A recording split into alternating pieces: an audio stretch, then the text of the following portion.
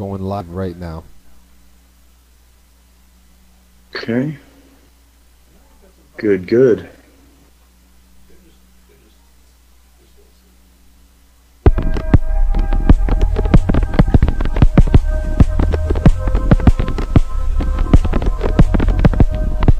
come it's not coming up on my Facebook? Weird.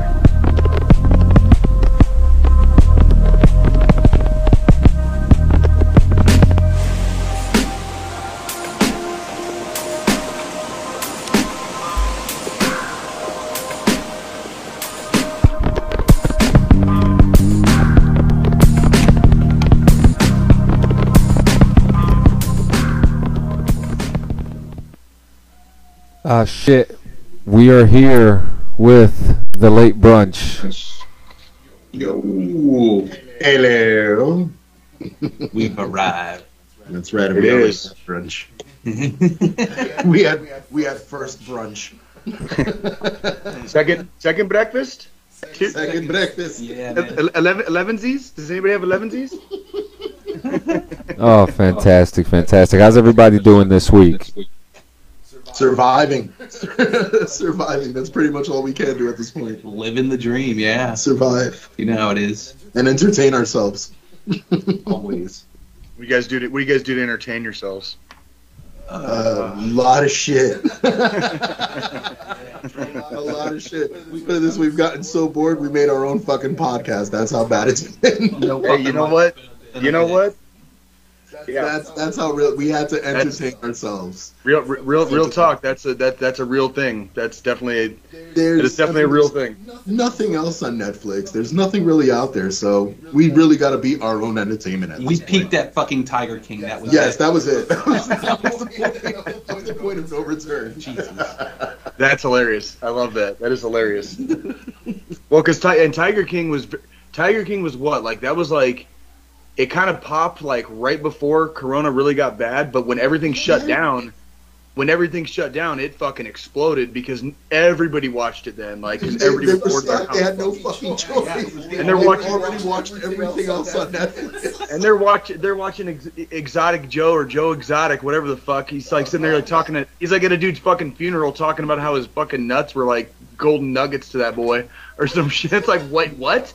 Are you at a funeral, dude? You're at a funeral right now, and you're talking about like dipping your nuts in like the golden sauce or something. I don't know what the fuck he was talking about. Like, it was too much. It was out of his freaking gourd is what he is. It was too much. That goddamn Carol Baskin. Carol fucking.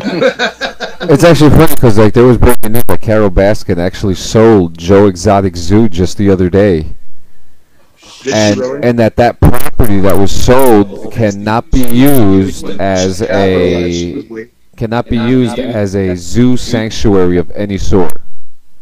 Interesting. Oh, so what are they going to do with it? So she's basically Carol Baskin's won.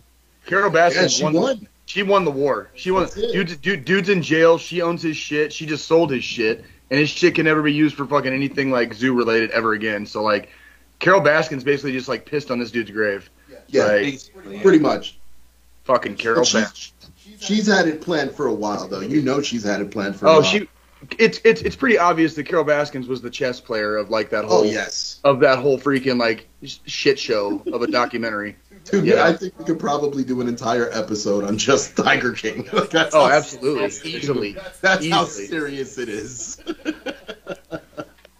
Easily. I saw a tiger. God. That was probably the best one. That was probably the best one. What do tigers dream of when they take a little tiger snooze? Yes. My God. Do they dream of mauling zebras or Halle Berry in her Catwoman suit? Oh, the days. I'll learn how to play it on guitar if you learn how the whole damn thing, man. We'll just do a little. I already know the song. Just start. I'll do it. Is there a fucking app now also where you can do duets with people? You don't even have to you can jam through an app at this point. Like, that's how serious. That would not surprise me in the least. I've seen. Actually, it was one of the video games that we were watching. Me and John were watching at the Video Game Awards last year. It was a video game that would teach you how to play an instrument. and like Rocksmith. that was like it was insane. It was fucking. It was like it's like gone are the days of instructors. Gone are the days of like that one-on-one. It's like if you have some little isolated kid in the middle of like a big giant city with no friends, and he just stays at home all day and jams his guitar with that video game, the dude's gonna be a fucking master by the age of like fucking 18. Exactly. You know? There's kids that are starting that shit at like fucking 7, 8 years old, and they're already fucking prodigies. Proof of that, my nephew, man, I gave him his first guitar set and an amp and like a little plastic like Pico or whatever it is, microphone and shit. He took that to a whole nother level. He got into Green Day. He got into music hardcore. Now he's just like, I want to see where music's going to take me. He's got bands, man, and he's just like bring around. He actually just put out their first EP. That's fucking That's sick. bad, dude. That's like, but see, that's bad. That's obviously that kid had the like an artistic temperament.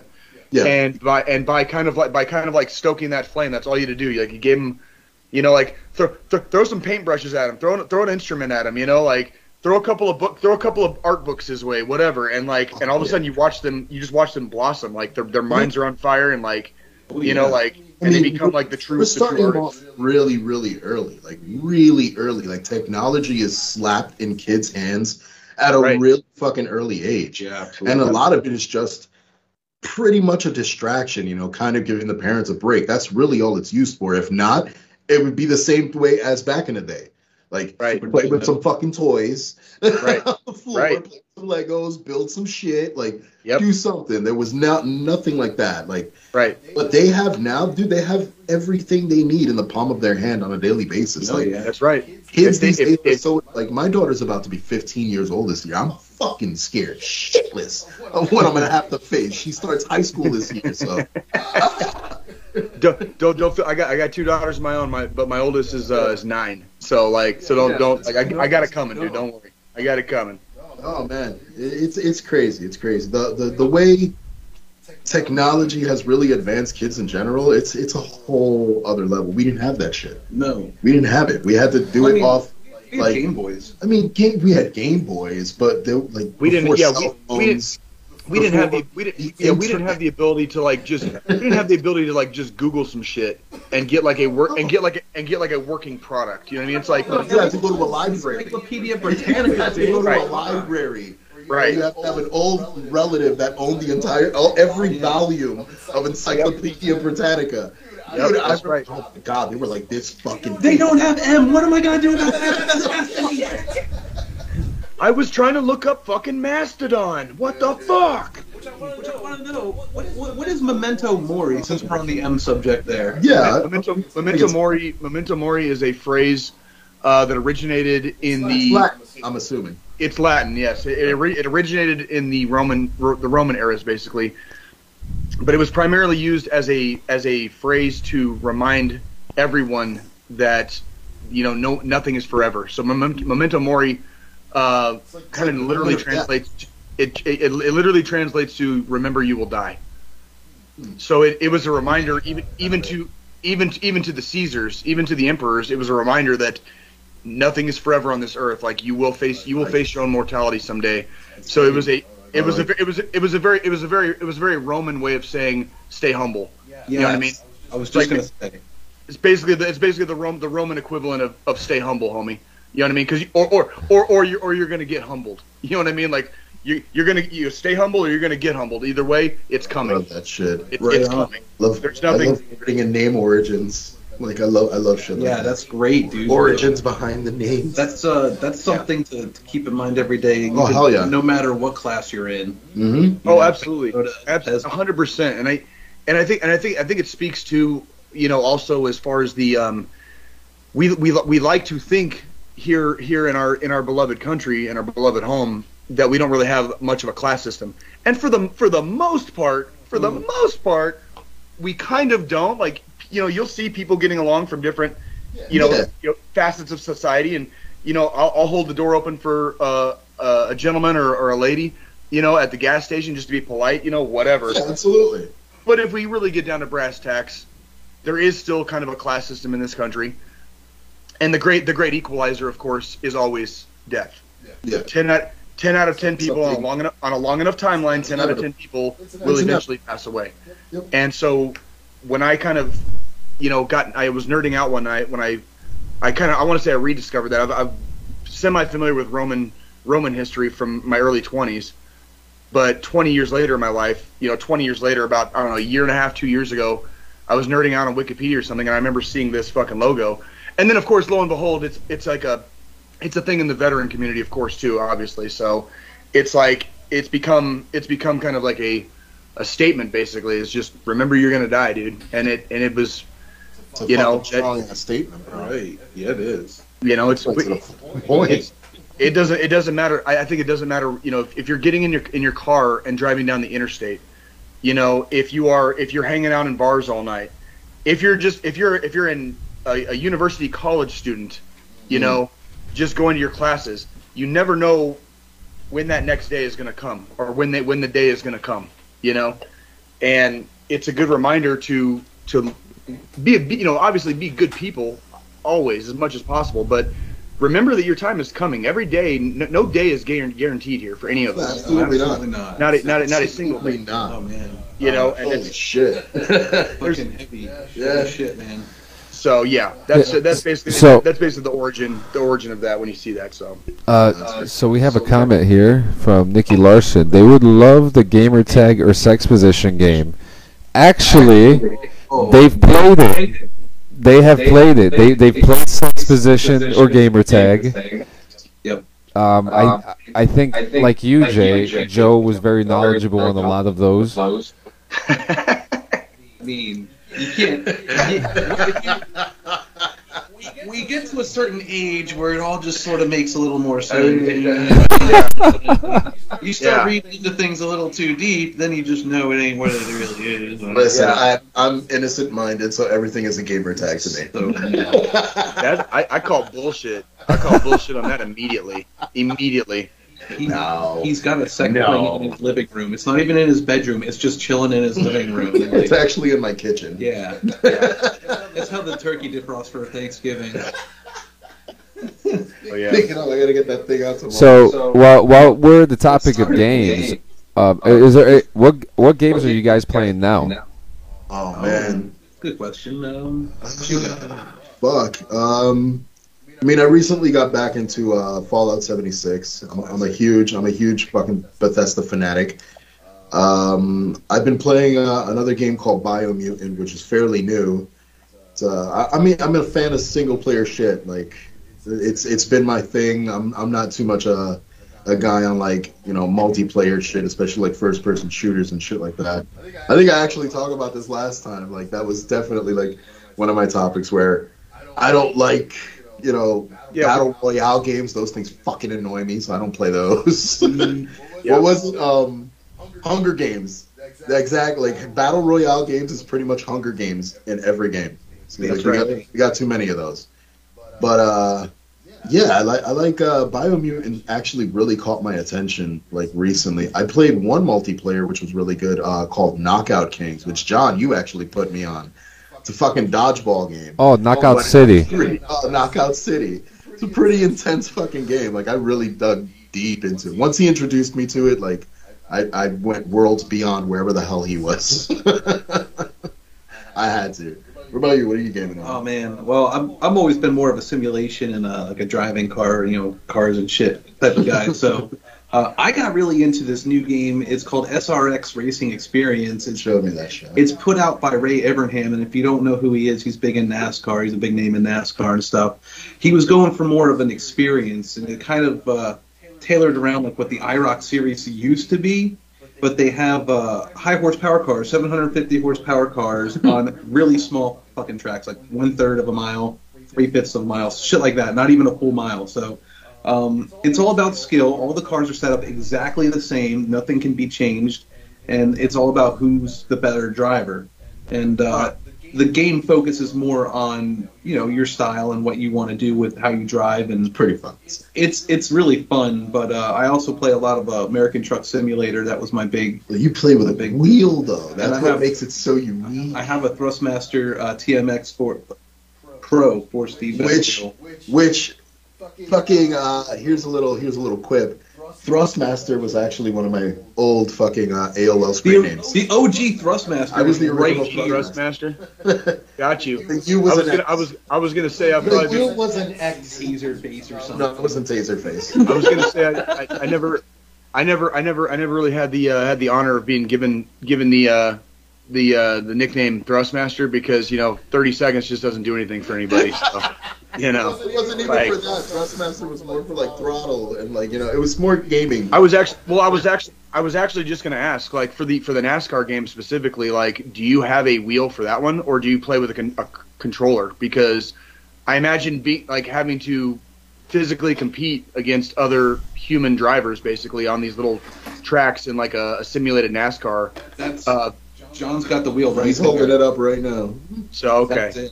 You can get this fairly cheap. It's like, well, I say cheap, but they're going for under $300 for the wheel and the pedal set. Fairly cheap. Hey bro, I'm getting out of the army, man. I'm probably gonna be robbing an armored car like within. Like, let's. If you do, let me know. I got your back. I'm still you're paying that for what? 10 years. If you rob a bank, I'm still looking for the driver. I need the explosives guy. And I need the dude who sits in the corner and just makes smart ass comments the whole time. Oh, gotcha, Gio. You're on the crew. You son of a bitch. You're in. I'm the guy that loses doubt in the planet first, and then later on is like, it all came together. I can't believe it. Like I knew it was gonna happen. Yeah, I told you guys it was gonna happen. Never lost. Duh, guys. Duh. Now, one thing that I've always been curious about is okay. So yesterday, I actually had the pleasure to play American Truck Simulator with the wheel. I actually felt like I was driving, despite the fact I actually tipped the truck over. He fucking tipped that bitch right over. You can see it. He's got a 32-inch curved widescreen monitor there, and it's just like the field of view is forever. You get the whole windshield of the truck. So I don't know what the hell he was doing and how he did it, but he just got engulfed in the fucking scenery and just he let himself go. Yeah. So while we're in the topic of games, real quick, I just want to say I got a chance to play the Riders Republic open and closed beta, just the same fucking beta, and the game. It's if you're into sports games like SSX Tricky, a whole bunch of stuff like that. There was snowboarding, skiing, bike riding. Air gliding, paraplaning, and then you had like a little snowmobile as well. So it's a pretty open world game, and you're pretty much riding around doing all these sports. I really don't know how else to explain it. You're doing challenges, you're doing a whole bunch of other different stuff that pertains to the sports and stunts and tricks. I really enjoyed it. The game comes out in November, so. I'm working, buddy. As always, whether you're in New Jersey or in Pennsylvania. Familia. Family comes with. Yes. So we. I don't even know where to start. There's a couple things going on. An Xbox fridge. What? Wait. What? There is a Xbox fridge coming out holiday of this year. Put it up on the whiteboard. Oh, fuck, wrong show. Wrong show.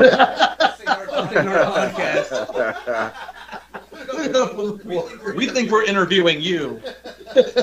Wait, does this work at all? We got one. No. We can't be doing it. We can't. That's got... We gotta try. We gotta try to get I feel like they've never watched the show before, Jay. I've watched this show religiously since I started watching it like 4 episodes ago. So. Oh no, I've watched the show. I've been in those comments like crazy. No, but what's interesting here is that Gio, this is your second time coming on the show, and a lot has changed since then. Yeah, absolutely, a lot has changed. So let's hear it, man.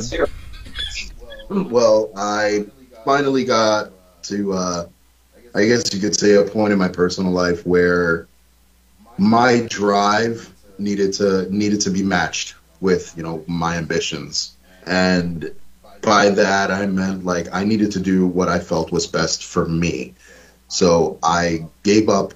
Well, no, I wouldn't say gave up. I kind of hung up the microphone musically, and, you know, kind of just set it aside. I'm not going to say I'm gone, but I definitely set it aside to kind of practice newer ventures and, you know, trying to get into something else that I feel I can also do. I've been trying to. One of my goals for a long time has been to become a voice actor. I wanted to do voice acting because of stupid impressions and shit like that I've been doing as a kid. But I figured, you know, I have a lot of dumb shit to talk about. I met somebody else that you know, John fucking introduced me to Joe, and we talk about a lot of dumb shit. So just nonstop. We decided, you know, fuck it. It's if we were to make a show out of it, it would probably entertain somebody. Like, I don't care how many people it is, as long as it entertains somebody. Mm-hmm. I've accomplished something. You know what I mean? I made somebody fucking smile, regardless of whatever stupidity that's thrown on fucking camera. And, you know, that's really, for me, that's self-rewarding. Like, personally, it's self-rewarding for me. Like, that's really the goal. If anything comes out of it, fuck it. Then fine, I'll ride that wave. But other than that, I'm just looking to really entertain people, keep people happy. Like, pretty much how I would like to be. As often as fucking possible. So do you usually do the music? As of right now, yeah, I guess you could say I'm like in hardcore musical hibernation, just so I could put a lot of my focus on, you know, my the podcast, and, you know, over my next move. You know, I'm really trying to evolve and advance to what I feel is the next stage of my life. Like, you know, I've written so many chapters in my life with bands and you know, jobs and all this other shit, and I think it's time to try something new. I've never been somebody to really ride the hamster wheel for too long. Like, once it becomes too repetitive, I need to hop the fuck off. So that's pretty much where I get it. Like, I need to feel progression. If I don't feel progression, I don't feel the drive for it. Right. I can hear you there. I gotta fix this thing. My damn phone fell because my. But yeah, like, as far as music coming back, maybe we'll see. Only time will tell. Hey guys. Hey Joe, I see you. What are you drinking on there, dude? What are you drinking on there? This is the. I'll give you see if I get a close up. Oh, Yuengling. Light, dude, or light lager. Light Yuengling, the beer of our people. Dude, you guys don't understand like how cherished Yuengling is in like out west, because we don't get it. So anybody that's no, it does not get sold west of. They actually just screwed that. If I wanted to start drinking it, no, it's only just come down south recently in the past maybe 10 years. Yeah, they just recently started expanding west of the Mississippi River, but it was literally like you could be in St. Louis, Missouri, and there is no Yuengling to be found, and you drive like 30 miles. You drive like 30 miles into Illinois, and there's Yuengling. You know what I mean? Like, it's literally like it was like that, and they just recently started expanding, but it hasn't hit like I live in Colorado, like it hasn't hit Colorado yet. But like in the Army, like, anytime I go like TDY to like Fort Bragg or like Fort Benning or whatever, like that's all I fucking drank. And it's like your guys' cheap beer, and it's your cheap beer. That's cheap beer. It's our cheap beer, but it's because it's got so much history and it's so local. But I gotta tell you, if you get a Yuengling lager from near here in Potts, because I'm kind of close to Pottsville, Pennsylvania, Pottsville. I don't know how I didn't realize that. Pottsville. Say pot. Pottsville, Pennsylvania. He said pot. That's all I heard. If you have a lager from Pottsville, Pennsylvania, it will taste different than a lager that you can get down in, say, like Fort Benning, Georgia. Oh, I wonder why. The minerals in the water are completely different. So interesting little side story about Fort Benning and me and Yuengling is when I went to ALC. So when I was a buck sergeant getting ready to pick up staff sergeant, I had to go to ALC, right? So I went to Fort Benning for 45 days to this school, and where our schoolhouse was and where we were barracked, where our barracks were, was right next to like the airborne towers. And so we would go to the airborne shopette.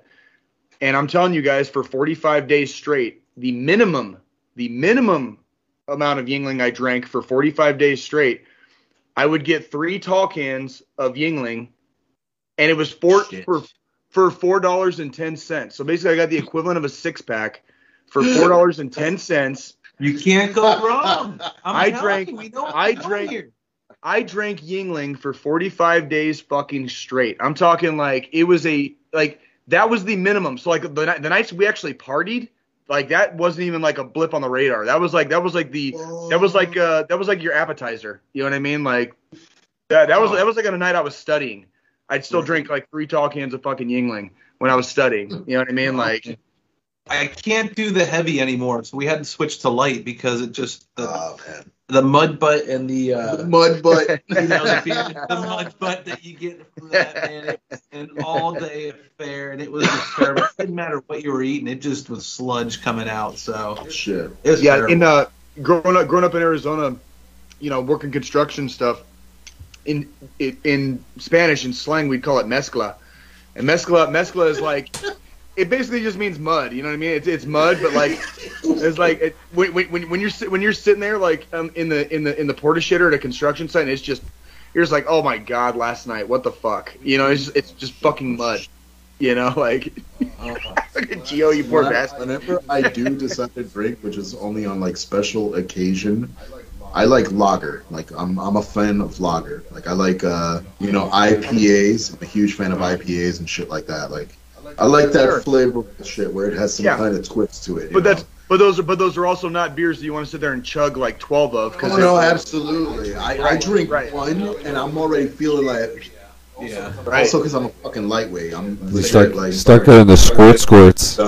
This was really more of a special occasion because of our guest appearance here. So typically we're more into the flowery stuff. Yeah. Well, thank you very much for making me feel like I'm not the only alcoholic on this fucking show. Because like the only one that never drinks. Cheers. Yeah. There you go. Cheers. Cheers. What was that? Was that on like South Park? Like cheers, fuckface. Like Terrence and Phillips.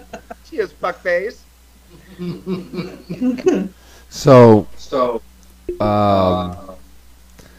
What do you want to start with? Do you want to start with? Well, we got your updates with Gio. Do you got anything else going on? You got your Cobalist designs. You got Cobalist designs happening. Yeah.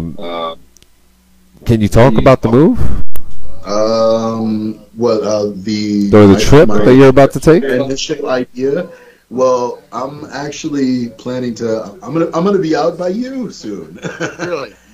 Yeah, I'm gonna be visiting Arizona in October, between the 14th and the 17th. I believe Scottsdale, outside of Phoenix. Yeah, just outside of Phoenix. Okay. East of Phoenix. I grew up in Tucson, so yeah. All right. Very, very, very familiar with like all of Arizona, basically. So. All right, so then there you go. I grew up there. I have an opportunity to actually, move out there permanently. Okay. And I've been really, really contemplating and really thinking it over, and I might actually do it. So that's one of, a big move that I guess the big move that John is referring to.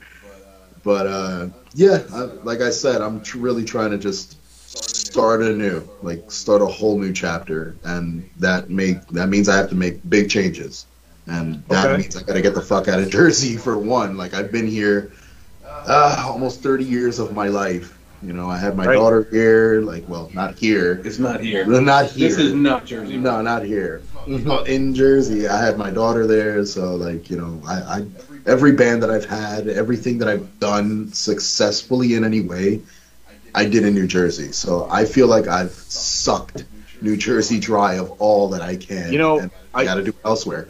I can completely relate because just prior, almost immediately prior to me joining the Army, I didn't join the Army till I was 29. But I had gotten married. I got married when I was 27.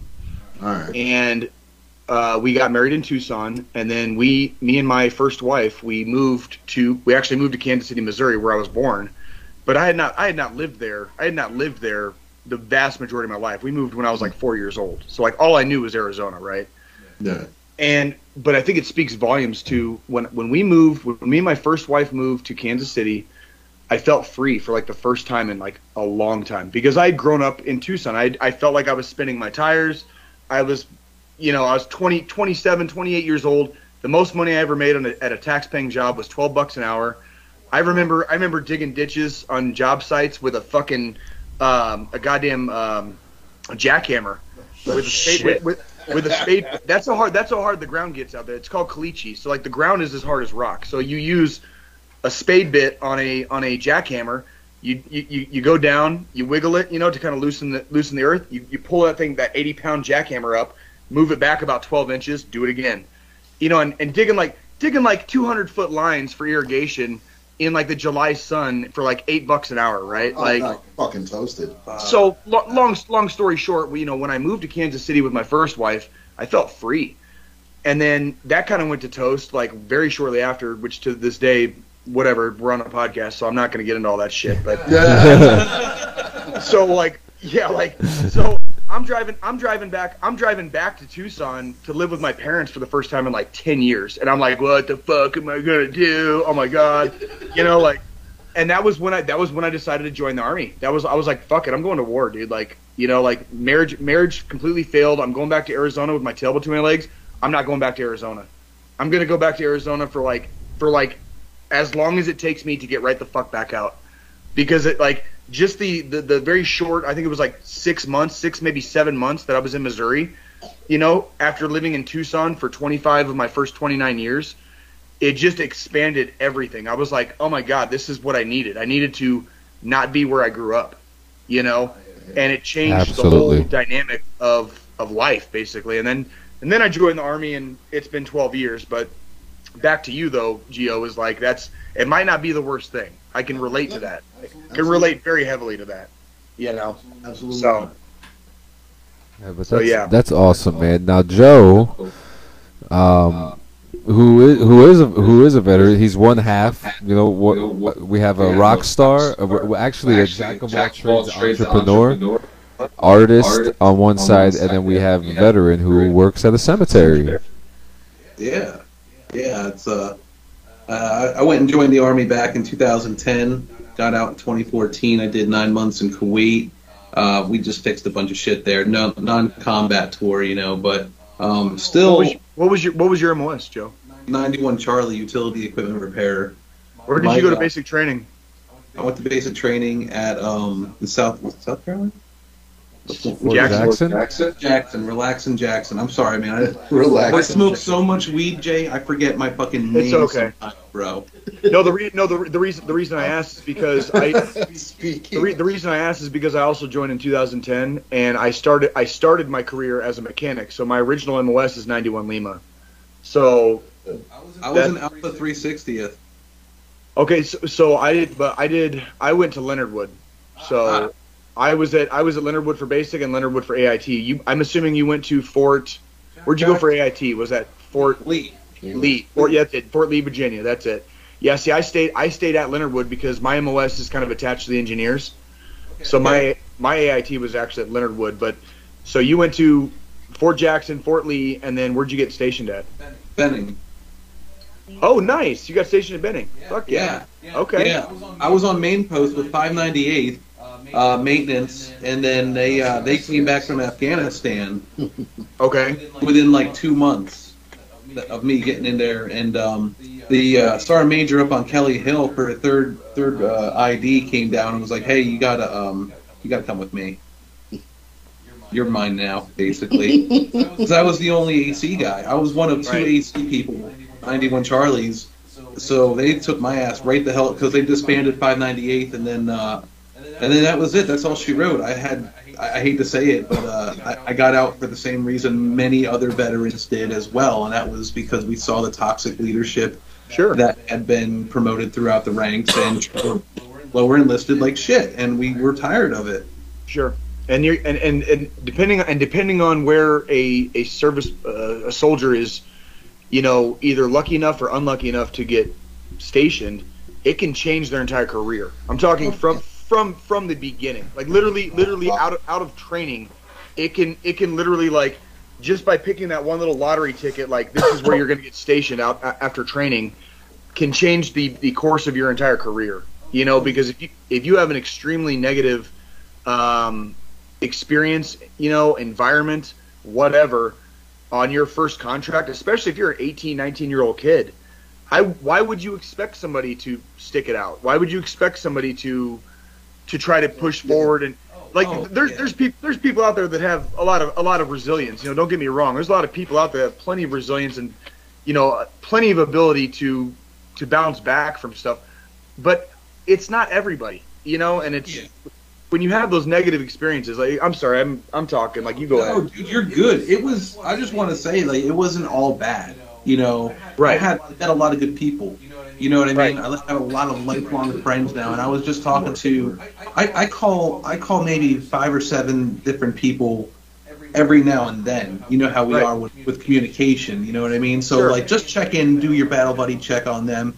I've done it more now so since what's happened with and I don't know if you guys get into politics much on here, but with everything going on with Afghanistan and whatnot. Oh, we talk about Afghanistan on here. That's fine. You know, with all the shit that happened out there in the recent weeks, I've made sure to call the people who I feel it would have affected the most, and ensure that their mind is in a good place and that they understand that their service matters, and that if they have any issues, they can call me, they can talk to me any time of night. I will answer the phone. I'm all about that shit. But absolutely. I don't know.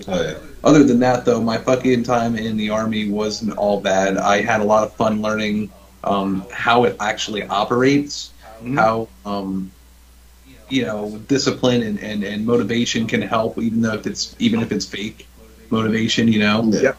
False motivation. That shaped my life. I mean, shit. False motivation better than no motivation. Motivation is the key.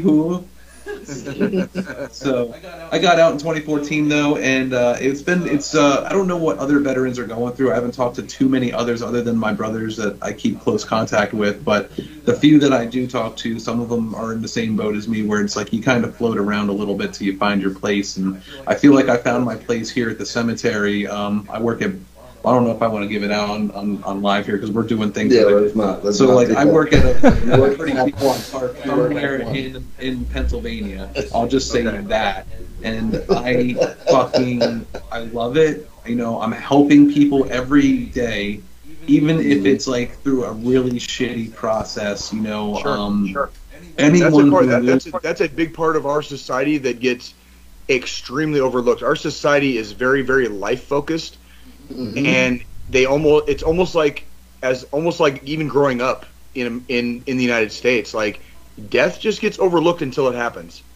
It's like we are going 900 miles a minute every day of our lives, and then death happens sometimes, and then but then you have to deal with it along with your 900 mile a minute life. You know what I mean? Right.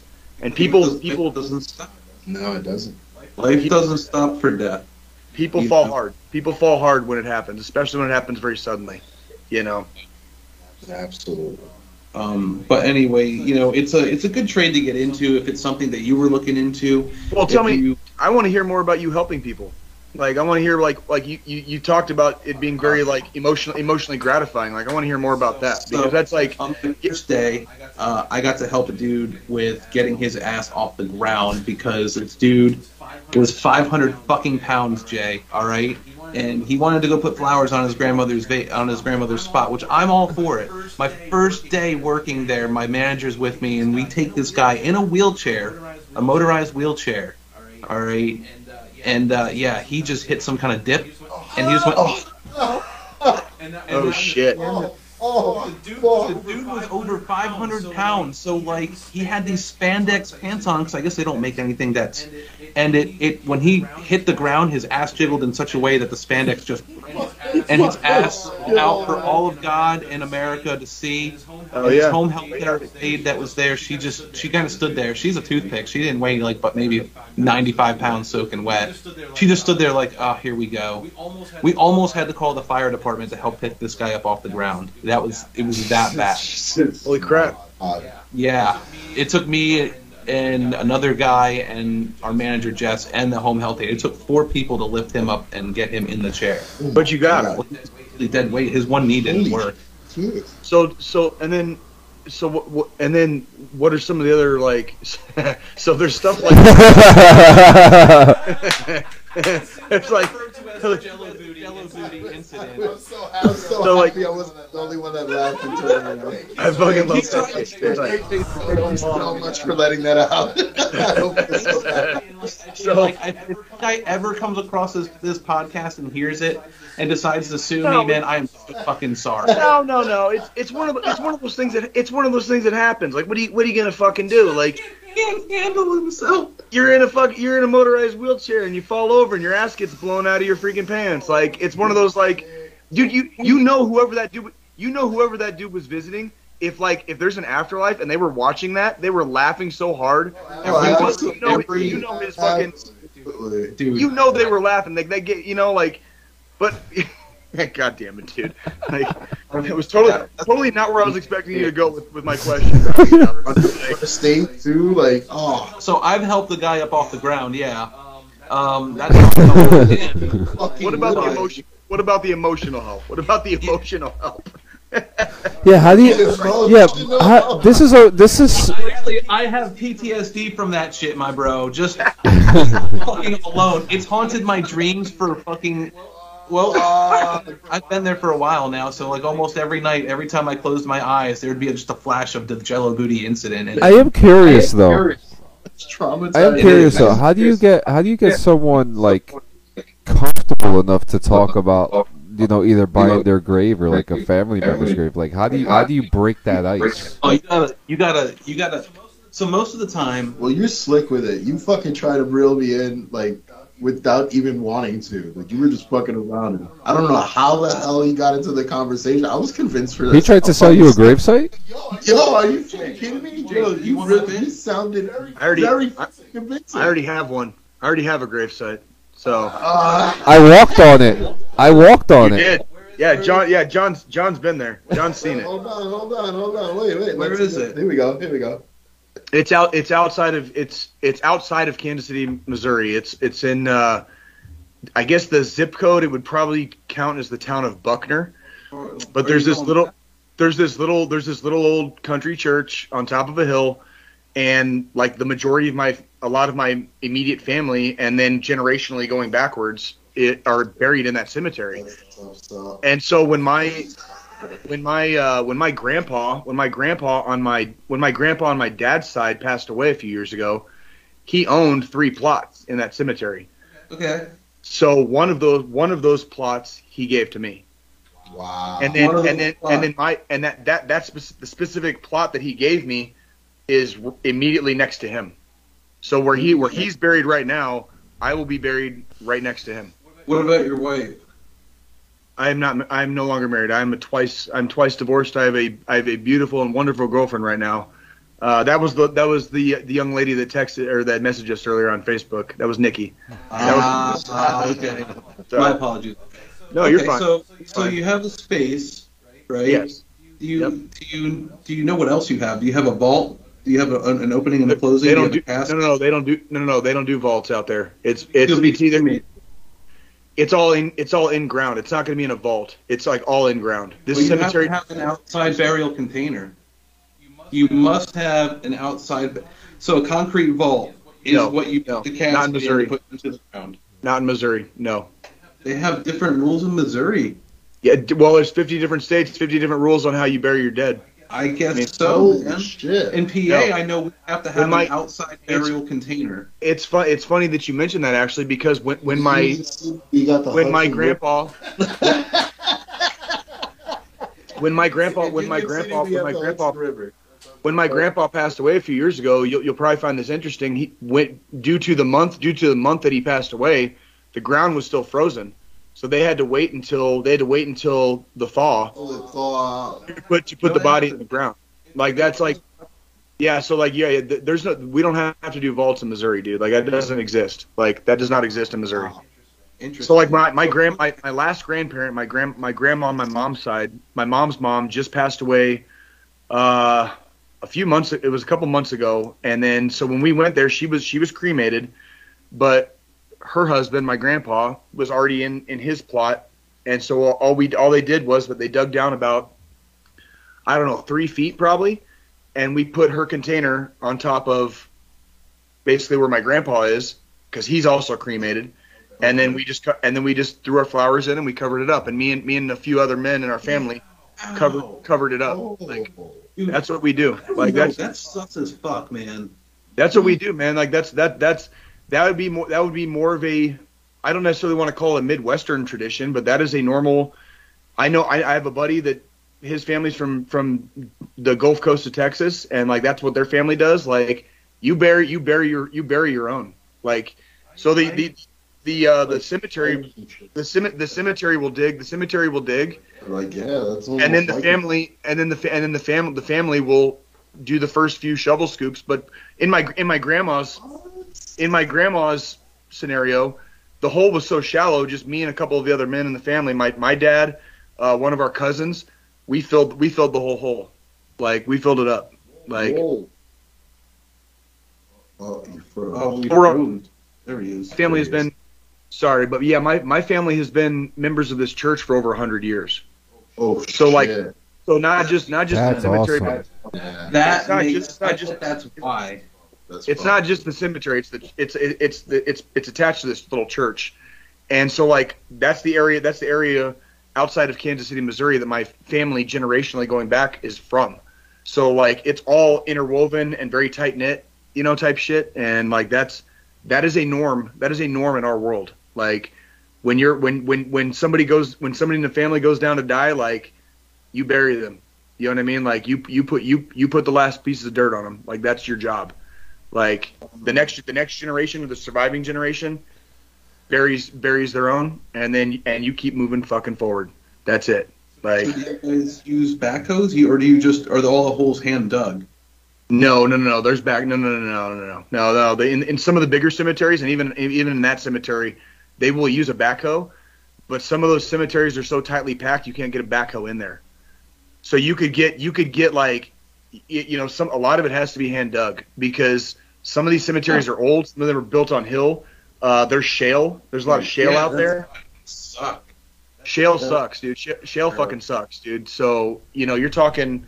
There are the newer cemeteries. Yes, you'll have backhoes, and depending on where a plot is located, if it's alongside a road, yes, obviously you can use a backhoe.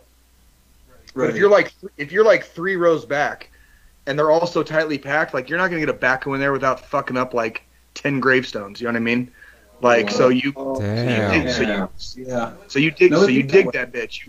You dig down to the sod level, and you roll the sod off, and then you've got your fucking dirt, and then you just fucking start digging straight down. That's how you dig it. That's how you would dig it in Missouri, like Missouri, Illinois, Indiana, parts of Ohio. A little bit farther, Ohio, or not Ohio, excuse me, Iowa to the north, Nebraska, that little pocket of the country, that's kind of how all that ground is out there in the plains. That's how all the ground is.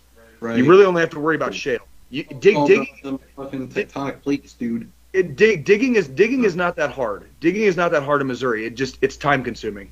That's all it is. That's all it is time consuming. Like digging in Arizona is fuck digging in Arizona. Period. How about that? You need a backhoe every time.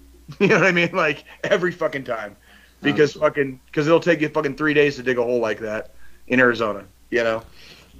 Oh damn. So have you guys had any like paranormal experiences at cemeteries? I'm talking to the 3 of you too. I've had one, which was a long time ago actually, and it was in think North Carolina? South Carolina. Closest to Georgia, so it was probably South Carolina. I'm stoked. But yeah, we took a video camera to this place, and we were actually there to just fucking blaze. The people that were hosting us, I guess, drove us up to this little semi, and we were kind of talking about it prior, and I had this video camera because I was just visiting down there. I was with my sister, one of her friends, and I think these two fucking guys, one guy, or whatever the fuck it was. But when we went into the cemetery, I was basically just walking by and just recording the pathway as I was walking, using the light to kind of guide me to wherever the fuck I was going. As I'm going through the cemetery, I'm actually filming like plots and shit. Like, I'm just looking at all the shapes of the tombstone, just being a fucking kid. We record all this shit. A bunch of other shit happens. It freaks my sister out. So we decide to fucking leave and go back home. So I was like, I'm gonna go fucking check out if I caught anything on cameras. And she's all wait, hold on. What was the shit that was freaking your sister out? Well, all right. So on our way back to the car, because my sister and her friend were in the car rolling another blunt.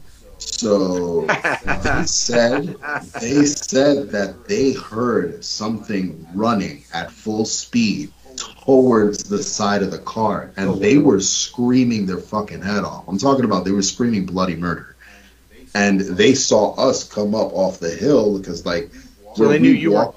Yeah, so they knew you guys weren't. They knew you guys weren't anywhere near them. Yeah, but they heard up the hill in the cemetery because that's what I wanted to go see.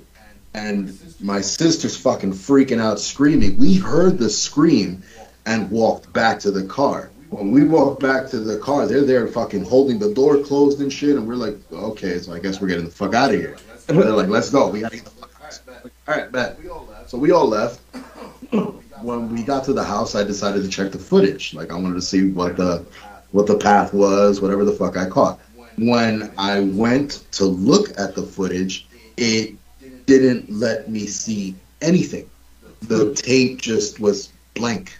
Mind you, I recorded. Like, I could tell I recorded because the light I was using to fucking guide me along. And right. I'm talking about an old camcorder where the that light only comes up. That light would only come on if you were recording. If you were so it recorded, but nothing was caught on footage. It was just blank, absolutely blank. Like he didn't want me to record whatever the fuck was there. That's like some fucking Jodie. That's like some Jodie Foster like contact shit. It's like,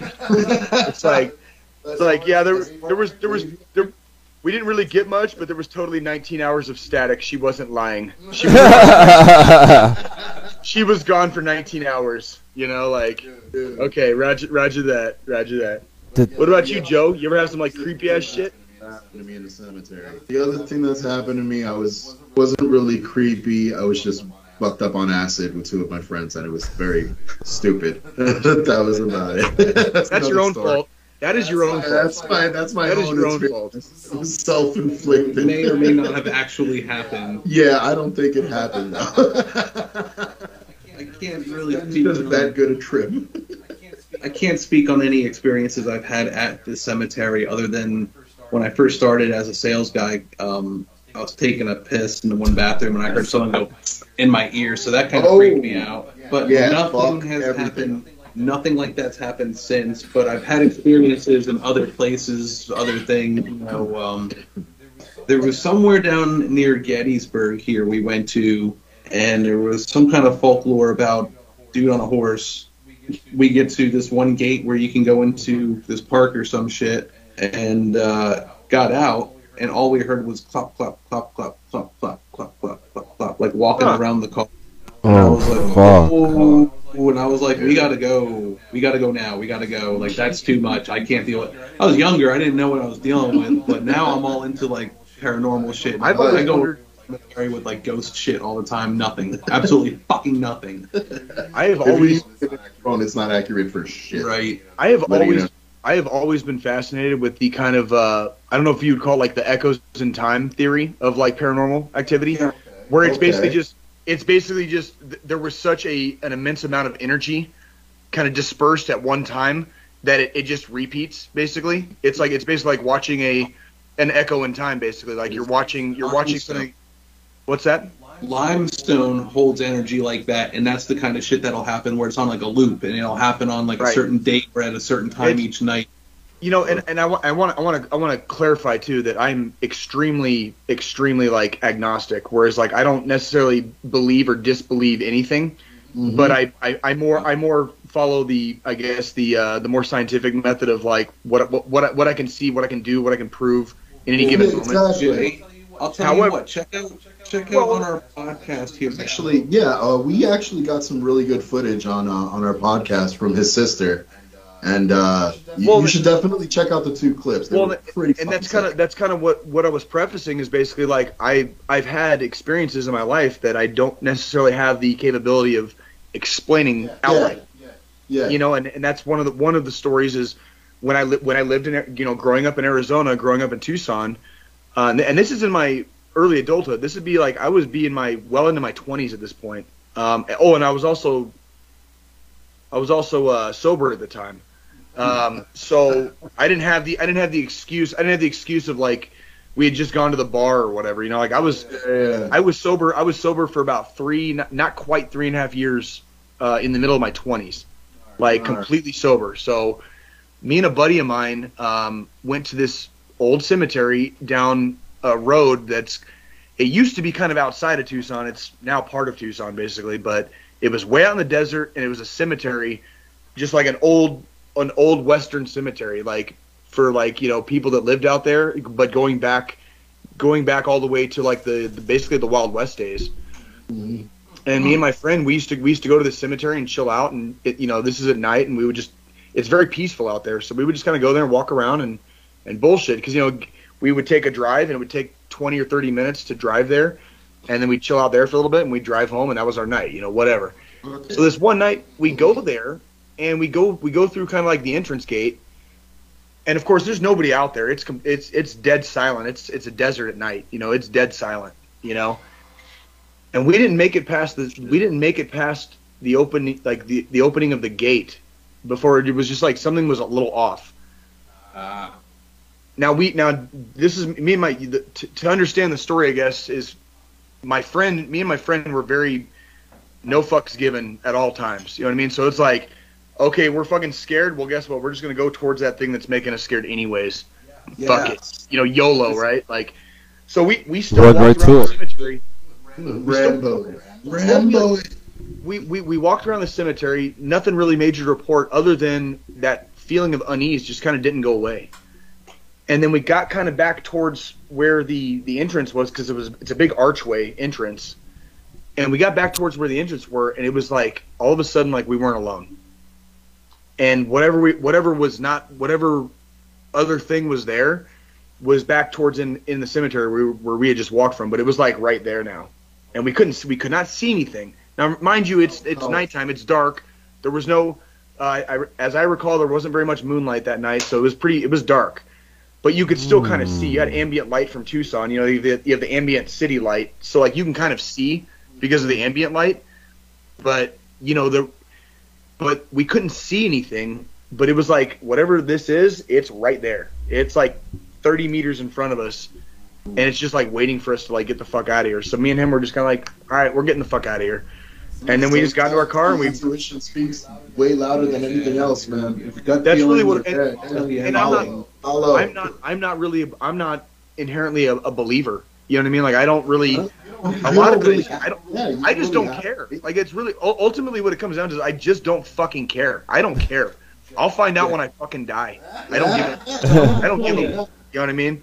At some point in human history, we had encountered something akin to what you had encountered, and it scared the fuck out of us. And that stayed within DNA through generations. Probably. So you don't even realize that your body can respond to things around you without, just energy and whatnot. That's correct. You know. Well, that's like some people in like again, especially in the Midwest, are prone to noticing when the barometer drops, like when a tornado's coming. Oh yeah. Like The skies. Yeah, I didn't even think about that. The skies gonna be clear, but rain out here. I got a headache from that shit now. You know. That fucking barometer fucking drops, dude, and all of a sudden it's like, you don't. You're like, okay, everything looks okay. What the fuck? Why am I freaking out right now? You know what I mean? Like that's pretty much what it is. I mean, it was a gut feeling. It was a feeling more than anything. We didn't see shit. It was a feeling more than anything. But that was the only time cemeteries have never scared me. Like I could spend the night in a cemetery like without fucking blinking. It wouldn't bother me one bit. You know what I mean? But at the same time, like I don't necessarily have the knowledge to explain feelings that I get. You know, when the chemistry in my brain starts firing off and it makes my body feel a certain way when I'm in a certain moment, I don't have the explanation for all of that. So I'm not going to pretend to, you know. Definitely, man. No, your body tells you things that you don't even realize. It's quite dank in this room, I must say. Beautiful. Dank. Diggity dank. It's beautiful. I gotta say, I wish I could be participating today, but you're gonna have to give me until about October 3rd. So, bro, that's why we wanted to toast with our. That's right. With our this. I choose the drug that's statistically linked to domestic violence, early death. You know, like this is my drug of choice, everyone. Wow. This is what I use. This is what I'm allowed to use. Thank you. Really Thank nice. you. Oh yeah. Really, really nice. So yeah, man. So yeah. Basically, man, working at the cemetery, it's not a bad gig because we know we like to use the line about insurance. You know, like we all have insurance. We all have either car insurance, home insurance, renter's insurance, life insurance, what have you. Something that's going to protect you from something that could happen. You could get in a car accident. You could have a fire in your house. You could, you know, potentially get hurt and need to use your health insurance. But the one thing that you're going to be insured on when you come to like where I am is the fact that in future generations you've locked in a price for your space in our fucking cemetery so that inflation won't fucking affect you, and you know that you're going to pass at some point. So it's like an insurance policy you're going to use that gets better with time anyway. And then your family doesn't have to dick around with that shit if you just like if you suddenly get waxed like on the fucking freeway. You know what I mean? Your family, you know, he was only 35. He had so much left to, you know, it's like, yeah, no shit. He was only 35. You know, like, yeah, but you know what? Like, but now your family doesn't have to do the fucking, like, find the fucking hole you get fucking put in part. You know what I mean? Like, so, you know, not to sound crude about it, but that's pretty much what it comes down to. I mean, the truth is the truth, you know? Yeah, no, that is. It's a difficult position though, because when you do deal with families who don't prearrange and something happens, they're hit with the cost of what it is. So you figure somebody who's actually prearranged and gone through everything, they have their space, their casket, their vault, their memorial, their marker, if you will, or their stone and shit. We don't have uprights. We just have flat ones with flat bronzes on them. They're kind of elegant, keeps the landscaping looking nice. But all those four things there, and plus all the other fees included, because there are some other fees. We don't like to show them as hidden either. We'll tell you what they are. But, it gets costly. Versus like someone who did it in the 70s, it could have cost maybe $2,000 to bury someone. Now it could be anywhere from, just at a cemetery standpoint, $10,000, $11,000, $12,000. God damn. You got to deal. Well, I've heard a lot of people are moving. $8,000, $10,000. Dude, how much would it cost to just donate my ass to a pack of fucking necrophiliacs? You can donate your body to science. No, just necrophiliacs. Just necrophiliacs. Web for that. I'm trying to bring joy to people's lives. So, Jesus Christ, that's a hell of a way to do it after death. Hey, it's something that can be, you know, productive after I'm gone. I'll be planted as a tree. Well, when I'm gone, people still make use of it. Well, Joe, hasn't there been kind of an uptick in cremations lately because of like associated costs? Like, oh yeah, man, cremation is a very popular form of burial these days because is it cheaper? It's slightly cheaper. It's more convenient for families that are grieving. They can hang on to the ashes and whatnot for a longer period of time, and when they're ready, they can You know, the spreader and whatnot. You know, yeah, you can honor someone's wishes by placing them wherever they want. Hopefully, law is permitting. It's illegal to just dump ashes on property somewhere without permission and shit. So you gotta be careful with all that and make sure your localities have like the right laws or whatever. You get the right shit to do it. But yeah, I mean, cremation's become exceedingly popular, especially in the past like 50 years alone. It's grown in like I think 20, 40, 50% somewhere in those. I don't even know. It's just ridiculous. I'm reading a book about it on how to do like cemetery pre-need sales, and from the 50s to the 90s, it had grown exponentially. That's pretty sick. So did what's decreased is the sale in amount of plots and stuff too, because then, you know, the amount of families that are separating and whatnot now are more than ever. You know, that see, that makes sense. Father and wife, and then 2.5. Well, it would be cheaper to fucking buy like multiple plots at once rather than just one. No. Really? It's just the same price regardless. What you can excuse me real quick. A second right. All right. A second right of internment. Where that? No, dude. We're not talking about where I work, but I'm just saying you can get a second right, which allows you to put someone else in the same space. So, like, if you're buried there and then someone's cremated, like your wife or whatever, they can put you in the same space with her, or vice versa. So, like, that's a thing that can happen, and that's at half the price of the space to do that. So instead of paying full price for someone to go next to you who's only taking up a little space, you can pay half of it and have them put on top. That's not at all cemeteries, I think, but I mean, it's in a lot of places. The other shit though, like I know Jay's off camera right now, but just to go into it, like helping families and what he was asking about earlier, you know, it's a little stressful. It's a little rewarding because you're comforting them in their time of need. You're making sure that they're getting what they believe or what they want. You know, I don't want to say what they believe they want. You know, I try to go about this in the most honest and transparent way possible, so families understand. Well, you have to, yeah. Yeah, well, there's people out there, they're very sneaky, and funeral homes and cemeteries have been caught lying and trying to manipulate people for more money because we're all commission-based mostly. I don't give a shit about my commission because I have, you know, entitlements through other things. So, like, you know, like my commission doesn't matter. But it is kind of stressful to help families that are grieving, especially immediately when they don't have those prearrangements. It can be hard because they're so emotionally charged and driven, and they don't understand like everything they're getting. They just know that they have to do this and it has to happen now and all this shit. So my advice to anybody who's dealing with a sudden death in their family is to like don't rush it. Take your time, and you know, there's always family and there's always support out there. Reach out to your pastors if you're that type of person. Reach out to family, reach out to friends, ask people who've gone through it before. If you feel like the cemetery or the funeral home you're talking to is trying to swindle you, do not sign anything. Make sure you understand what you're signing, because I'm telling you, I've replaced a guy who was doing some illegal shit, and I can't say names and I can't say what, but he was doing some illegal shit, so they got him out. You know, it's not fair to the family. So no, I think a lot of this too, Joe, speaks very, very heavily on, you know, especially if you're I want to say even mid-20s, but it's kind of hard to expect people to be maybe that forward thinking in the mid-20s. But if you've hit your 30s and you don't have a living will, you don't have something on a piece of paper stating your wishes that if you suddenly, you know, bite the bullet, it's over. It's over tomorrow.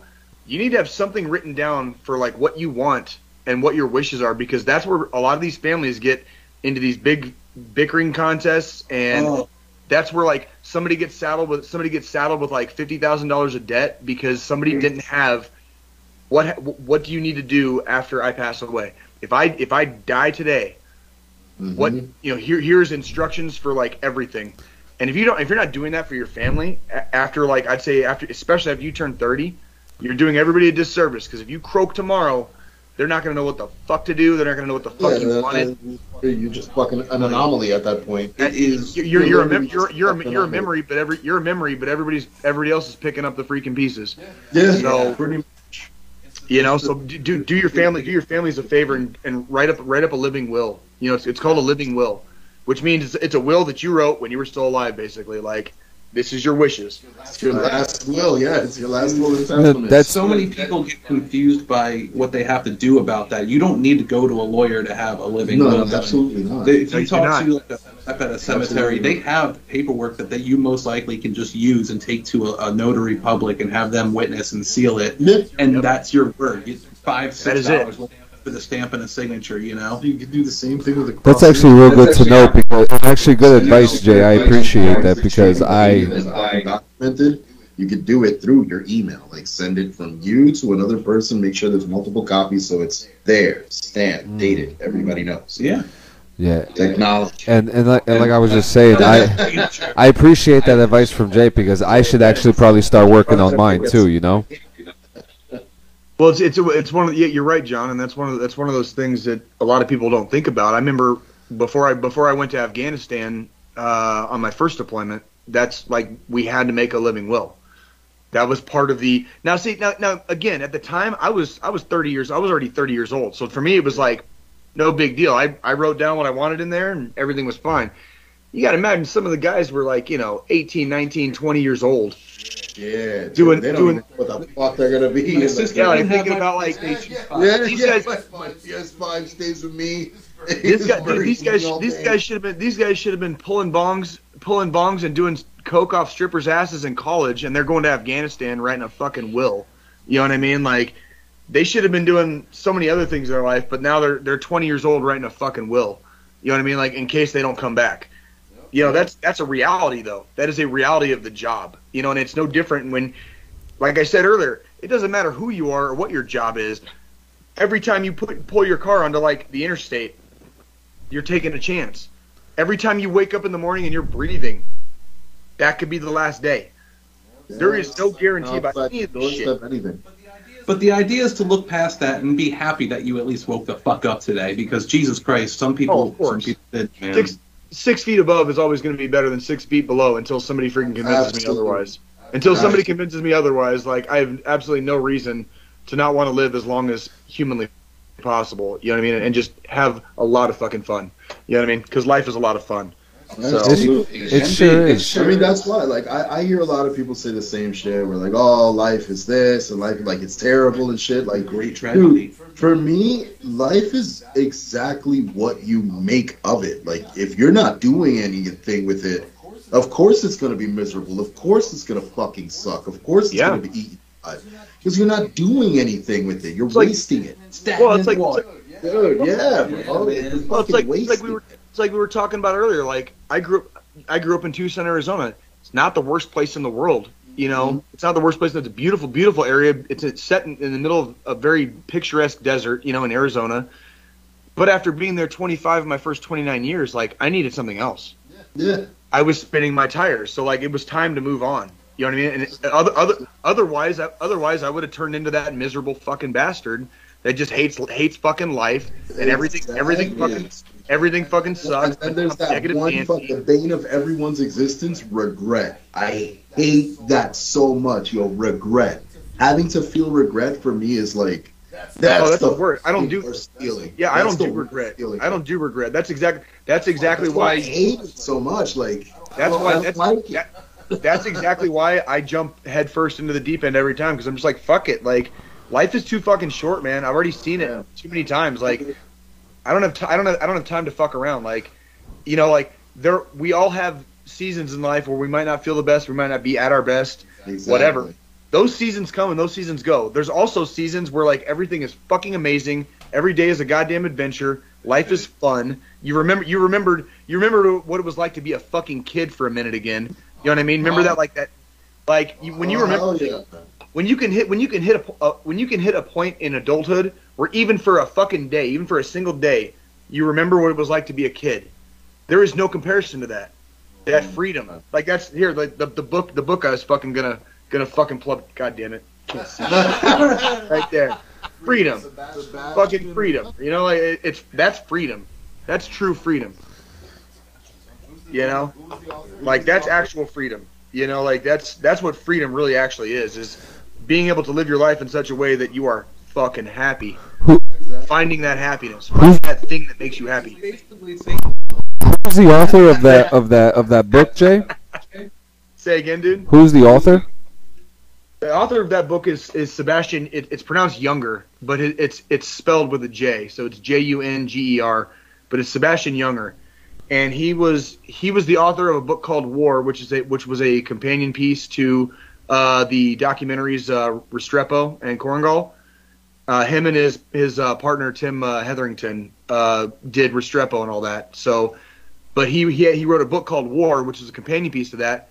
He wrote a follow-up book to War called Tribe, which came out a few years ago, which I highly recommend to anybody. But this book, Freedom, is the bookend. It's basically it's the bookend to the trilogy, basically, that started with War, and it's a very, very interesting book.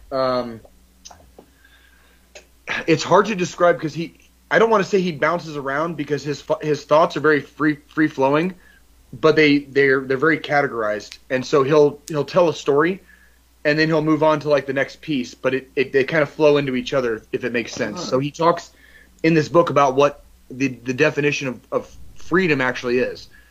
And he talks about how, like, if you want to just go camp in the wilderness, you can camp in the wilderness, but you're camping at the expense of, you need to make sure nothing's going to attack you at night, and where's your next food, your meal coming from, fresh water. So you're giving up, you have a lot more freedom, but you're giving up safety and security. And then on the extreme opposite end, we have, like, let's say our lives right now. We live in basically suburbia, right? We live in, middle class America. I have air conditioning in the summer. I have heat in the winter. I have to go to the grocery store to get my food. But that safety and security comes at a big price of the overall freedom. Mm-hmm. So if the grocery store closed down, I wouldn't have nowhere to go get food. I don't know how to hunt. I don't know how to take meat off of animals. I don't know how to tan hides. Just have a knife and start fucking going to town, dude. Just right. So there's the two opposite extremes. You can be completely on your own and have all the freedom in the world to do literally whatever the fuck you want, but it comes at a great cost of safety and security. Or you can have all the safety and security in the world, but it comes at great cost for your actual personal freedom. I don't get to do whatever the fuck I want because I live in a neighborhood, and if I walk out on my front porch right now and blast off like 5 rounds from a 45, the cops are going to get fucking called. Right?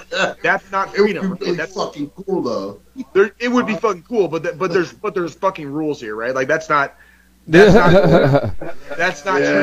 freedom, right? Like that's like I can't just go do whatever the fuck I want here because obviously I'd fucking get thrown in jail.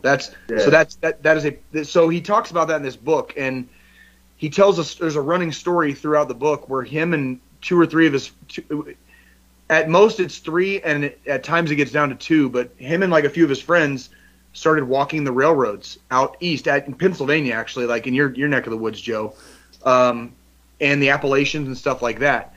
And part of this book is about the fact that, like, first off, you're not even supposed to walk the rail lines. It's illegal. Like, I want to make that known on this podcast. It is illegal to walk rail lines. You're not allowed to do that. Like, so don't, if you're watching this podcast, don't get any bright ideas because you will get the cops called on you and you'll be, the railroad infrastructure in our country is very heavily protected. Don't fuck with it. Seriously. Police looks like the MPs almost, man. Like they're serious. They will. Engineers on rail lines will if they see like a group of people like too close to the rails, like they will call you in, and you will get.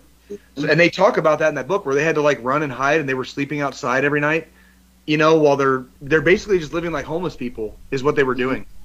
But he did that kind of as a cathartic exercise, like the guy that he made Restrepo with, Tim Wetherington. God damn it! Hang on a second. I want to make sure I'm getting this guy's name right. I apologize. The guy he did what the fuck was his name? Tim Hetherington. I'm sorry, Hetherington.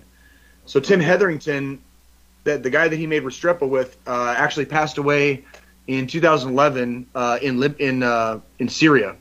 So when the Syrian civil war kicked off, Tim Hetherington got killed as he was reporting and covering the Syrian civil war. He was actually hit and got killed.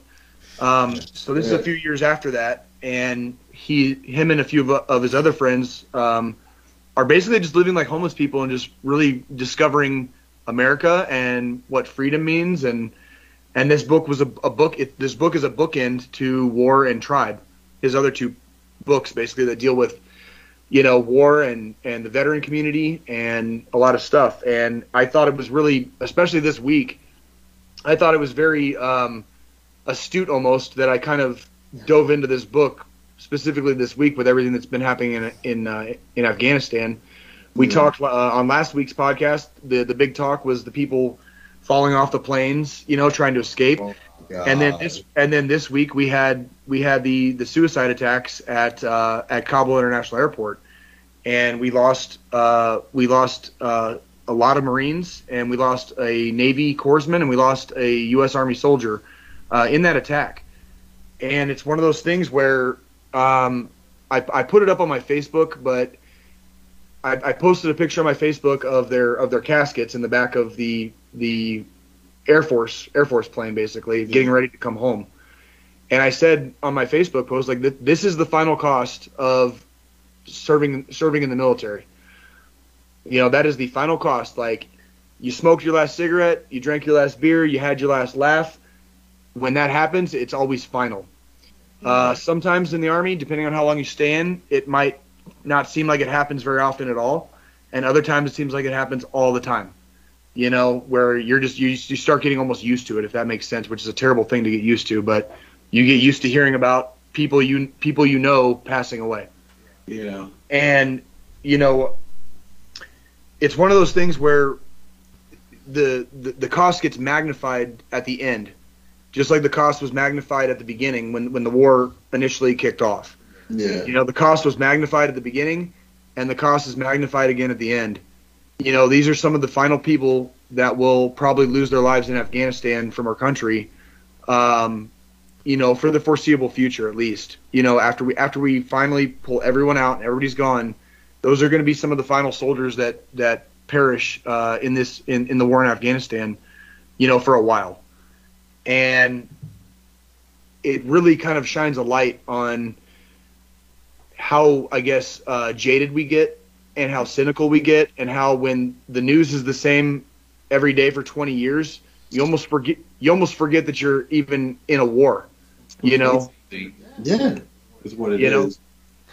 I mean, I went to Afghanistan the first time in June of 2011, and I came home in June of 2012. I went again in 2016 to Kandahar, and I went to Helmand province in 2018. And every time I went, there's people that know me in my personal life, obviously, and that, like on my Facebook, my social media feed. Yeah. Outside of that, we were ghosts. We were doing our jobs, and we did a very good job of what we did. But it was like for the rest of the world just keeps moving along, and the world keeps turning. For the people of Afghanistan, for the last 40 years, they've had foreign occupation, starting with the Soviet Union. When the Soviets pulled out, they had a big civil war. The Taliban kind of came out on top. You still had the Northern Alliance. September 11th happened a few years after that, and then we've been there for the last 20 years. And now that we're leaving, the Northern Alliance is trying to like reform and come back. So we're looking at another possible civil war. And even this attack at the airport this week was not by the Taliban or the Northern Alliance. It was by fucking ISIS-K, which is a completely different fucking group. So it's like, imagine living in Afghanistan. Like, we talk about our lives here in the United States. Imagine living in Afghanistan for the last 40 years. I turned 40 in January. I was a baby almost 2 years after Afghanistan was invaded by the Soviet Union. Yeah. And I'm 40. So like that country, that area of the world, has been at constant odds, my entire lifetime. And I've spent 2.5 years of my life there. That puts a lot into perspective. Yeah, that's crazy how long it's been. Yeah. Dude, Yeah. I've spent literally 2.5 years of my life there. I've lived in Afghanistan for 2.5 years of my life. And that's a fucking fly on the wall. That's a drop in the ocean of actually living there, like being an Afghan. You know what I mean? Like, go ahead. I'm sorry. I'm ranting. Given all that's being said on this, I mean, we've been in there for 20 years training them, trying to get them built up so they can defend themselves. And I only have one thing to say about the entire situation at this point, aside from the pullout, because we all know that was a fucking botched foobar fuck up. Is that those who sacrifice security for freedom deserve neither. Yeah. They literally they just laid down. They said, you know what, never mind. Sure, let it happen. You know, president ran off to wherever the hell he ran off to, man, of Afghanistan. He ran off, like, took all the money with him, all the gold and shit. Like, he's just gone. Dude, it was bound to happen no matter what. If we would have done it the right way and pulled all of Americans out, civilians out, and everything first to help their allies get their people out, and then withdrew the military, then I still feel like this would have happened. We would have been hearing about, the Taliban took over, because China's in their ear, and I'm not trying to get all political here, but you know, basically China wanted what they wanted over there. Fuck China. Russia, I can't fucking believe what's happening in the world, but you know, we're just over here smoking weed, drinking beer, trying to feel like, you know, nothing. We're you abusing our? Yeah, we're definitely fucking coddled at this point. Our freedoms. We have left. I do want to interject just slightly that the son of the former leader of the Northern Alliance. This is pre 9/11, and this man is considered a national hero in Afghanistan. His name is Masood. His son has reformed the Northern Alliance, and there are Afghans that are willing to fight for their country. So there are, and they did like a call across the country, like come to the province of Panjshir and fight. Basically, like there are people there willing to fight for their country. Good. It's one of the and a lot of those guys that laid down their arms, it was not much different than in 2014 when we saw the rise of ISIS in Iraq. A lot of people don't have the fortitude, the intestinal fortitude to fight, so they lay the weapons down and they save their skin for another day. That is an evolutionary trait, believe it or not. Like, and actually, like the book I was talking about, it discusses aspects of that, where like you will have tribes of people who are willing to do whatever it takes, and it's a tribal mentality. Like we will die to the last man. That's a tribal mentality. Or we will run and we'll hide and we'll do whatever and we'll live to fight another day. That's another tribal mentality. That'd be, let's say, the Taliban, right? Like we will hide and we stay low. We know we can't do anything to them while they're here, so we'll just fucking hit them here, hit them there, and fucking hide out for fucking 20 years. That's a tribal mentality. But it's also like Hydra, yeah. Cut off one head. Like Hydra. That's right. And so it's one of those things where there was never going to be an easy solution to the Afghanistan problem. I don't think. But like you're saying too, like who's to say what's going to happen in the next few years? You know what I mean? Like when we were there, I liken it to if I came to your house and I went in your backyard and just started like cooking meat and doing whatever the fuck I wanted, and like maybe your dog starts yapping at me, so maybe I kick the shit out of your rib, bro. I'm happy. That's usually how I'm about it. Like, you gonna break me off a piece of that, bro? Like if you're gonna cook, so it's like but like I'm in your backyard. So like I'm in your backyard and your dog starts yapping at me, so I kick the shit out of your dog. Hold on.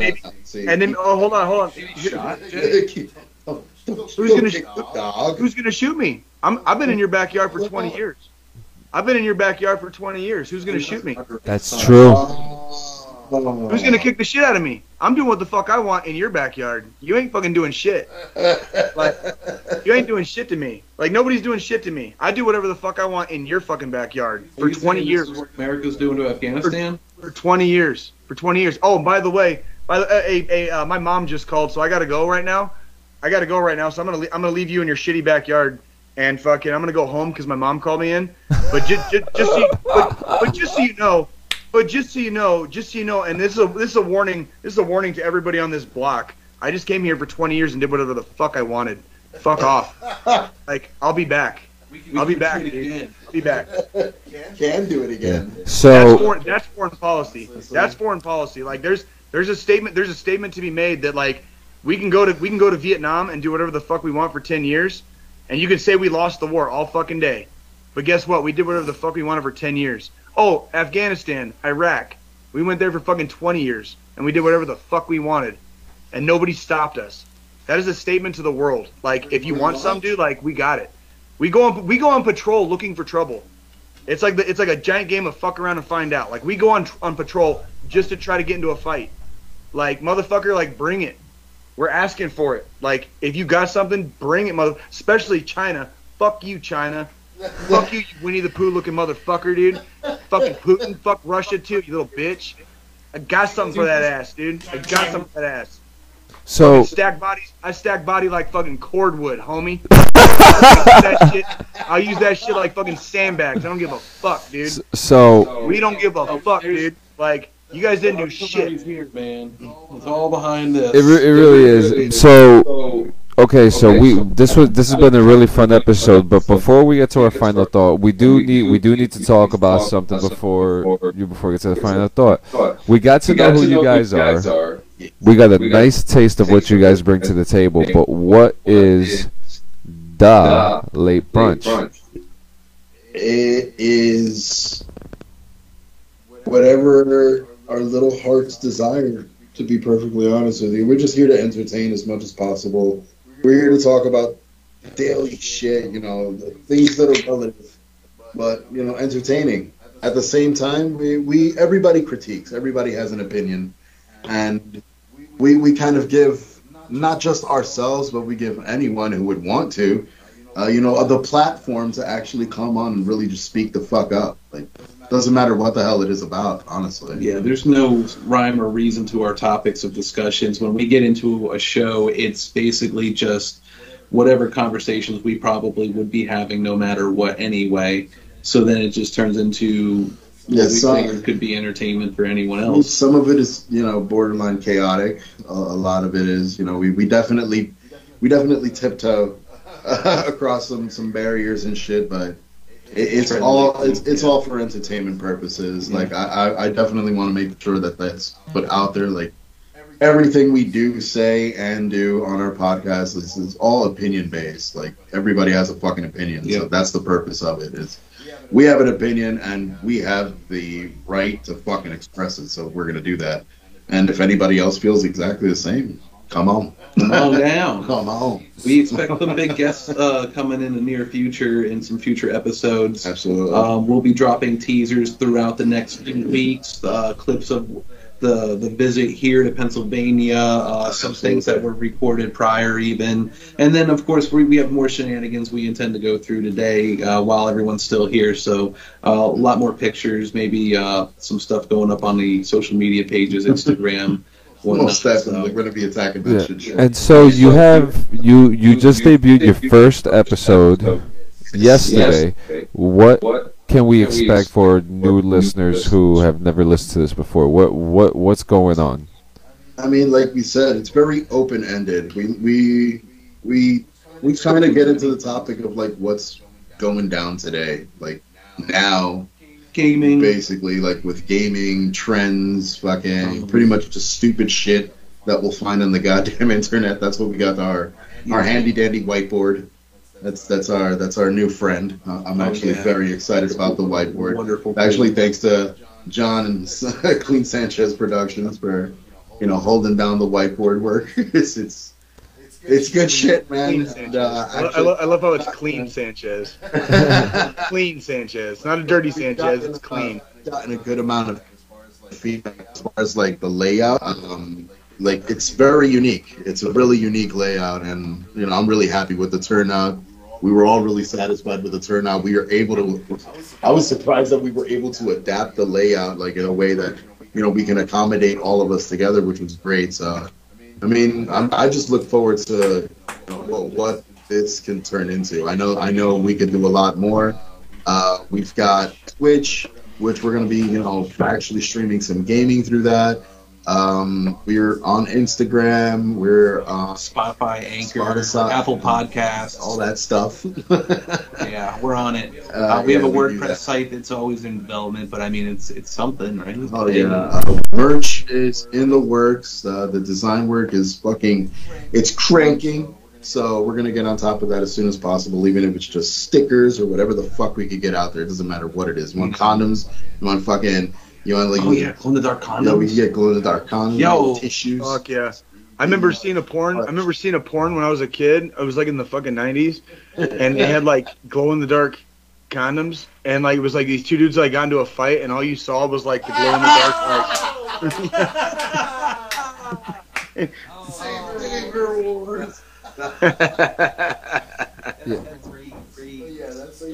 That's really the whole fucking I guess gist of the show. It's really open ended. It's just right to the fucking. It's right to the brink of as far as I guess we can take it, depending on the platform. There's possibly some raunch going on with it. You know, you never know if we're talking about. Yeah, we actually got something really big planned out in our first episode. We had John demolish a fucking triple stacked double cheeseburgers. It was 3 double cheeseburgers from Burger King, but he took a couple of the bun pieces out. So who did? John did that? Yeah, John.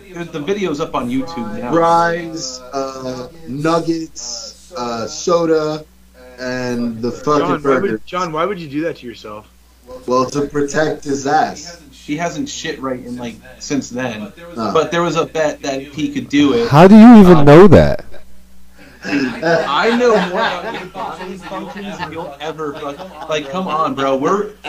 You feel me in your mind, dude? Like just fucking penetrating. I haven't shit. I haven't shit since being here. TJ, this is why on the show the glory hole is on that side. Right. Body. Right. That's why. But yeah, there's a little rawness to our show. Though don't get it too twisted. We keep it real, but we're also not afraid to speak our minds. Oh, absolutely fucking not. Have going on. So a lot of things going on, but basically John was betting. He was betting me. Gio's mom has a chancleta, which is a flip flop. If you will. And I've never been hit with one. So we're going to possibly have a bit where I was going to get hit with a chancleta or beat by 1 or 2 Latina mothers to, go through the fact of what they went through as children. Exactly. And now, I've also seen that porn. But John to see if he ate all this food, if I was if he couldn't eat all the food, he would take Joe's place in the flip flop ass whoopings. I still lost. So John completed 7, so Joe still has to get the ass whooping. But my God, I'm the real winner because this poor dude hasn't shit in like 4 days. Yeah, that's pretty bad. It's pretty bad. I don't. First off, because we have to get to the final thought.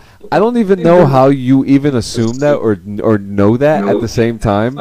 2, I haven't even taken a shit since I've been here, especially almost yesterday. Since I haven't taken a shit since being here, and like yesterday, one of my kids took a dump, and like in the bathroom and left a fucking mess in there, and I had to clean the whole thing.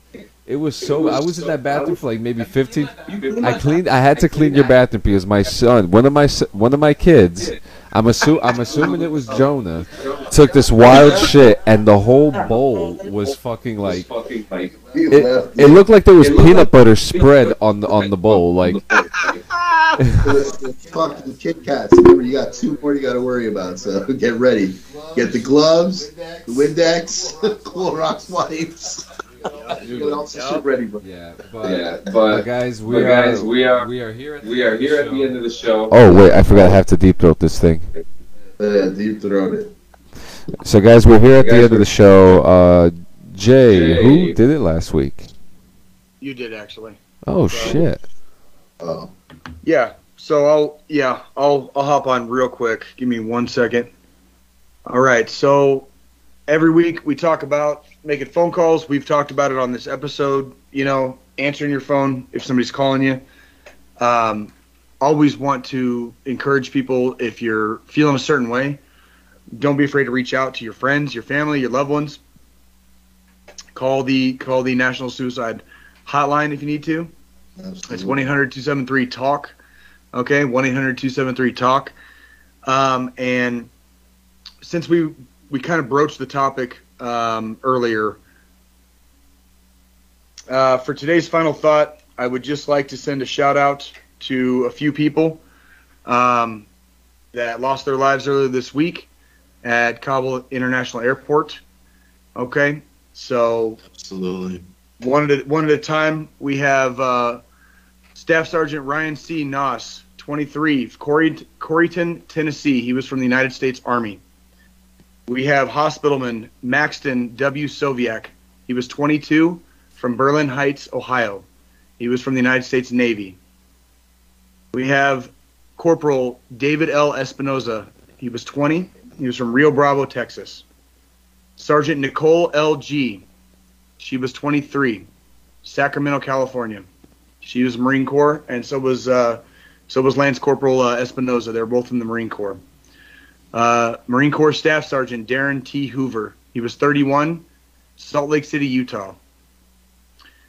Corporal Hunter Lopez, 22, of Indio, California, United States Marine Corps. Lance Corporal Riley J. McCollum, 20, from Jackson, Wyoming, United States Marine Corps. Lance Corporal Dylan R. Marola, 20, of Rancho Cucamonga, California, United States Marine Corps. Lance Corporal Kareem M. Nikui, 20, of Norco, California, United States Marine Corps. Corporal Dagan W. Page, Omaha, Nebraska, 23 years old, United States Marine Corps. Sergeant Johnny Rosario Pichardo. He was 25, from Lawrence, Massachusetts, United States Marine Corps. Corporal Humberto A. Sanchez, 22 years old, Logansport, Indiana, United States Marine Corps. And Lance Corporal Jared M. Schmitz. He was 20 years old. He was from St. Charles, Missouri, United States Marine Corps. So I hope you ladies and gentlemen enjoy your trip to the stars, and we appreciate everything you did.